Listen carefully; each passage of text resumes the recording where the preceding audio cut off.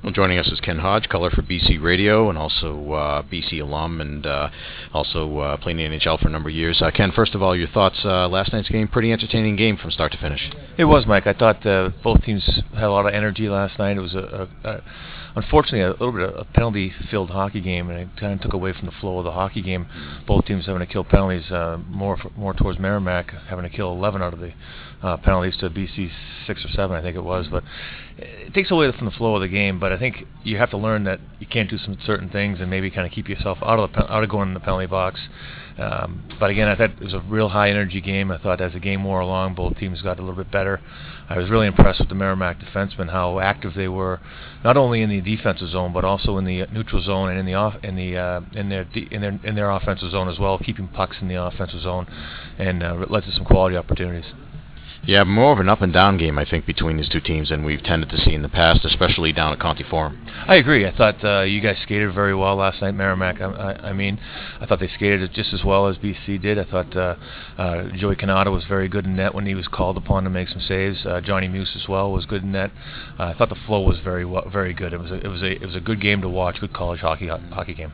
You've been in a situation last night. We talked about Joe Canada, and he had played so well, and then the two tough goals he gave up in the third period.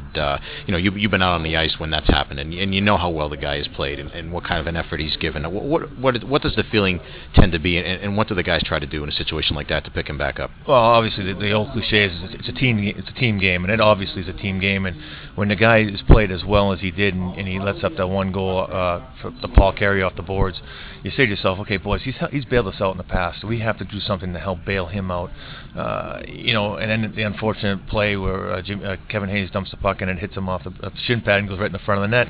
So now you're on the bench and you're really saying, hey, we really need to pick him up. I know he's feeling bad for the mistakes that he made. You really try to pick your goaltender up in that situation because you know at some point during the season he's going to do that to you. Talking about BC, I know that Jerry's still trying to find line combinations that are going to work. He had Carey on the first line with Gibbons and Atkinson, and that seemed to work out pretty well last night. Yeah, I think anyone that plays with Atkinson and Gibbons are going to be okay. But Paul Carey has been skating the last year and a half. Has gotten a lot better. He seems to be more engaged offensively. He's doing the things that, as a draft pick of the Colorado Avalanche, they were looking for him to do, and that's being a physical presence on the ice, dump and chase, and use your feet. And Paul's doing that. Now he's getting an opportunity in the number one line as well. And we heard some of the players, I think it was Pat Mullane, commented after last night's game that he was impressed with the forechecks and the different looks that Mark Dennehy threw at BC last night. What did you see out there that was different than what BC usually sees? Well, initially I thought they were going to do a four-man trap in the neutral zone and kind of let BC make mistakes in the neutral zone and try to turn those mistakes into offense. And that's how it started. It seemed that way, and then all of a sudden he changed his forecheck to be very aggressive, and I think it caught BC a little bit by surprise. I don't think BC was expecting that. I know that they expect a aggressive forecheck here at the Lawler Arena. I don't think they were expecting that last night. I think it caught them by surprise. And give Mark a lot of credit. I think Mark's done a great job with the team he's had them as prepared as they were last night. The stretching of the ice, which they've tended to do, not a surprise now. People come to expect it, but sometimes does still lead to some chances. It does, and you know what? They did a nice job. I thought they changed their flow in the third period, and all of a sudden you have that guy floating, and now you, as a defenseman, you have to kind of come back in the neutral zone. Now it's a 4-on-4 battle down low in your defensive zone, and so now you have to be accountable for your guys. And when you have that opportunity to get that puck, it gets puck out of the zone pretty quickly. Now let's talk about a little bit about tonight's game. BC with a couple of guys out due to injury. Tommy Cross got hurt again last night. First of all, how's he? They say 3 to 6 weeks. The optimistic will be 3. It's more towards, I think, the latter. I don't think we'll see him till the BC plays at Dartmouth at Christmas time. That's a huge loss for them. Not offensively, but in the locker room, he's an assistant captain as a junior. He brings a little bit more cachet as being the veteran, if you can call him a veteran, as a junior guy that's been in the trenches a little bit. He's going to be missed. Isaac McLeod will step in his spot, and I think he'll do a good job. They have high hopes for Isaac as he goes along. So we'll see what happens. And then they also lost Stephen Whitney as a forward as well, so they're down a forward. And BC's not a deep team. They don't have a lot of guys sitting in the stands like other teams might have. They only have 3 guys that aren't dressed, so now you're asking guys that probably don't play a lot of minutes to now play some valuable minutes. Right. Well, I guess tonight we're going to see Parker Milner in net, and of course he had a very strong, very solid freshman year last year. It looks like we're going to see the two guys split time an awful lot this season. It's funny because Muse is the guy who has the accolades and has the 2 national championships under his belt, yet Milner has played arguably just about as well as he has. Well, it's funny, going into the playoffs last year for BC, Parker Milner, it was his job to lose. And you play UMass in the first round, he gives up, I think it was 5 goals. He ended up winning 6-5 against UMass in the first game. We never saw Parker Milner again. So John Muse stepped up and obviously took him to the championship. But Parker's a big goaltender. He's not as reactionary as John Muse is. John's a little smaller goalie, and he has to be reactionary.